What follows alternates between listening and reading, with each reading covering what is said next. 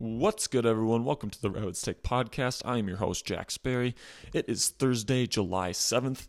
Baker Mayfield traded to the Carolina Panthers yesterday. It was a complete bombshell that we've been looking forward to for a while now. Pretty much since the draft, we kind of expected Baker Mayfield to get dealt somewhere. 2 months after the draft, it finally got done.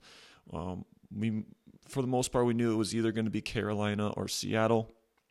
Ended up being Carolina for a conditional draft pick, so it's either going to be a 4th or 5th round draft pick next season, depending on how much Baker plays.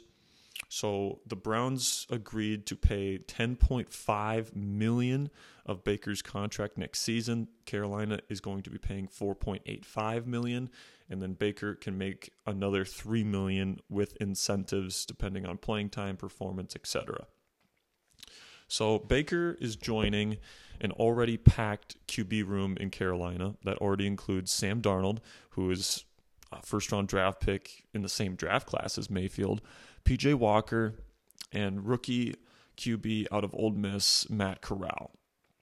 So, the thing that I want to say about this trade is that, because they traded for him, you can definitely say that this is Baker's job locked up here for week 1, but don't assume that he has it locked up. Okay, this isn't automatically going to be his job. There is going to be a bit of a competition. Sam Darnold is the greater talent, at least physically. His arm talent is undeniably more special, more dynamic than Baker's is. Plus, Sam has the advantage of being with the team for over a year now. So not only does he know the playbook backwards and forwards at this point, but he has established chemistry with the receivers and the weapons at his disposal. So Baker has a lot to overcome in order to just become the starter. I mean, he's heading to a team in which he needs to learn an all-new playbook. He has to establish chemistry with all new teammates, and he has to do it with less overall arm talent than Sam Darnold. And, where Baker is definitely superior to Darnold is his decision-making, accuracy, consistency. Those are the things that Baker has excelled beyond Darnold so far between their two young NFL careers. But, with Darnold already being in the building and the fact that he is more talented, at least as a thrower, Baker definitely has his work cut out for him, especially because, in less than 2 months, he's going to be on the field playing in a regular season NFL game. So, learning a new playbook, getting enough chemistry with his new guys, and then still being able to go out there and win football games early on in the season is going to be a tough ask for Baker Mayfield. So, like I said, even if Baker wins this job, which, is not a guarantee at this point, it's going to be an uphill battle to prove that he is a legitimate starting quarterback in this league. This will be the worst offensive line that he's had in his career so far. And outside of Christian McCaffrey and DJ Moore, the weapons are very lackluster on this Panthers roster.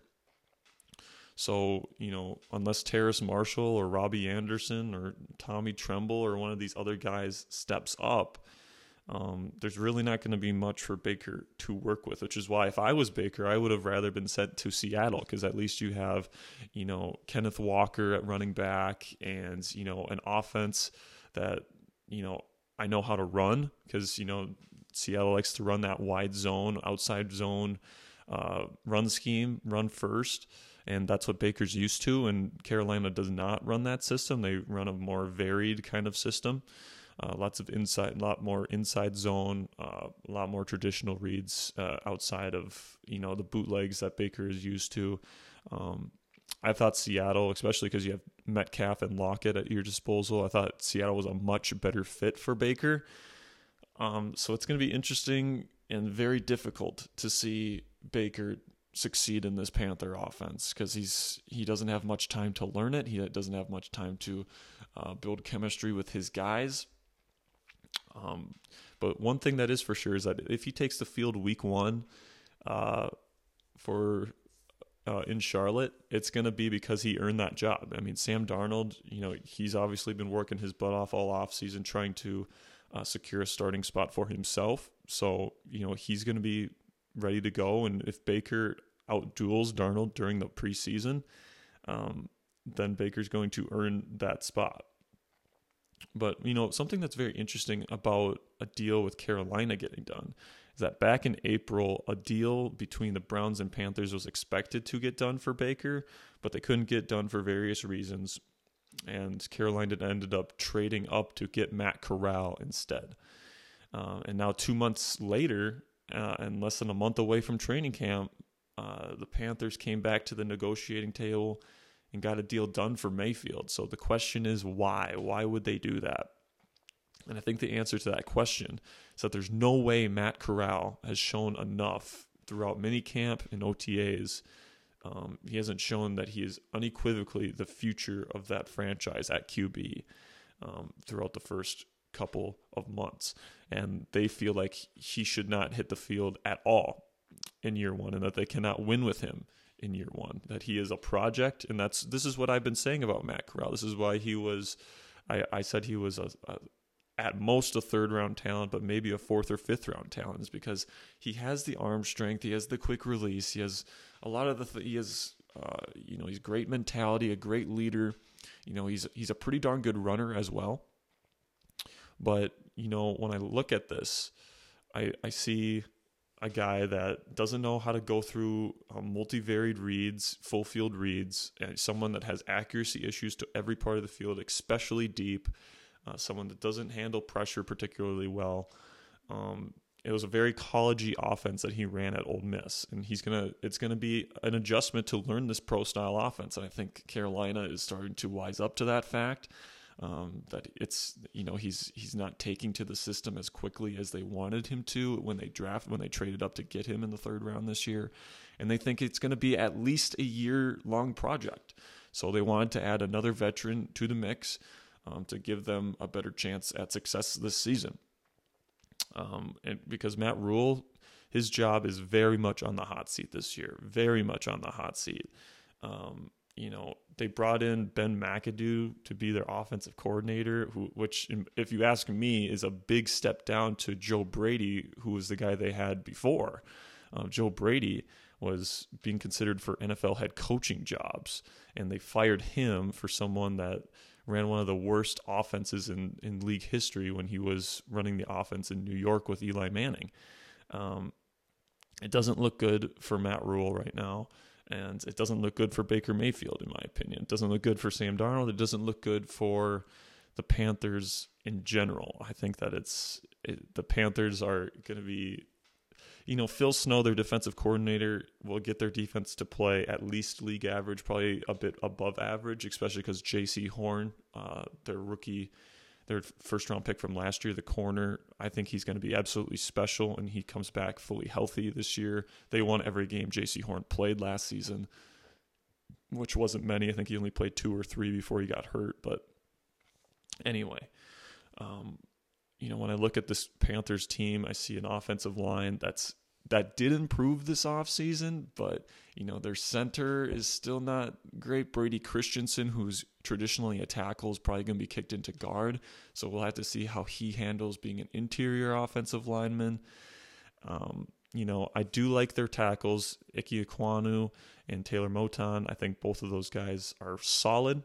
At the very least, Ekwonu might be a bit shaky in pass protection, but I think if they were smart, the Carolina Panthers will at least try to be a run-first offense with Christian McCaffrey and Chuba Hubbard, because I think that that's the strength of this offense is Christian McCaffrey. He is their superstar, and the strength of this offensive line is run blocking. Ike Ekwonu is built to be a dominant run blocking offensive lineman right now, and he's not. He has some work to do in the pass protection area of his game.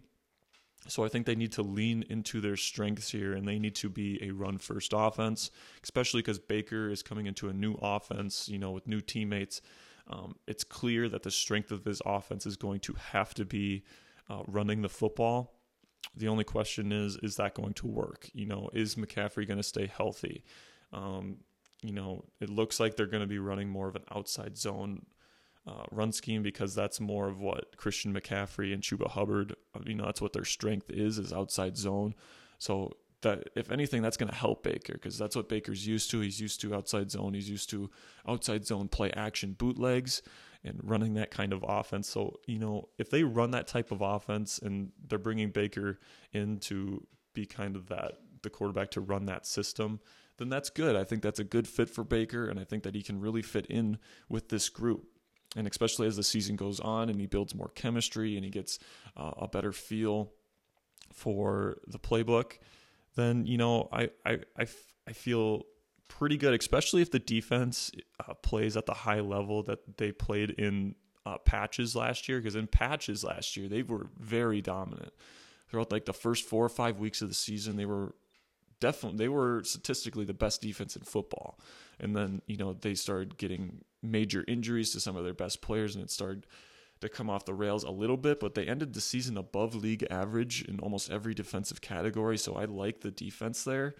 And if they're able to get this outside zone run scheme going with McCaffrey and Chuba Hubbard and, be running behind Ike Ekwonu, and then running the play action stuff behind him with Baker, which is really Baker's strength as a quarterback, then I think that this team can find a little bit of success. And that's Matt Rule's best chance at success. If they try to do, the shotgun, heavy passing system that this team has run in the past, that's not going to work. I don't think that the offensive line will be shaky in that department. I think Baker's grasp of the playbook won't be to where it needs to be in order to run that kind of offense. I think the one benefit of running that system is that Christian McCaffrey, is probably the best shotgun running back in the league, maybe besides Austin Eckler, but him and Eckler are kind of in the same category there, where they're excellent pass catchers and excellent check down options. But I really think that the strength of this Carolina football team moving forward, going into 2022, will have to be outside zone run, working off of play action here with Baker, and trying to dominate on the defensive side of the ball. I think that's where this team's strengths are, and that's just the way it is. And like I said, it's not even a for sure thing that Baker is the starting quarterback week 1.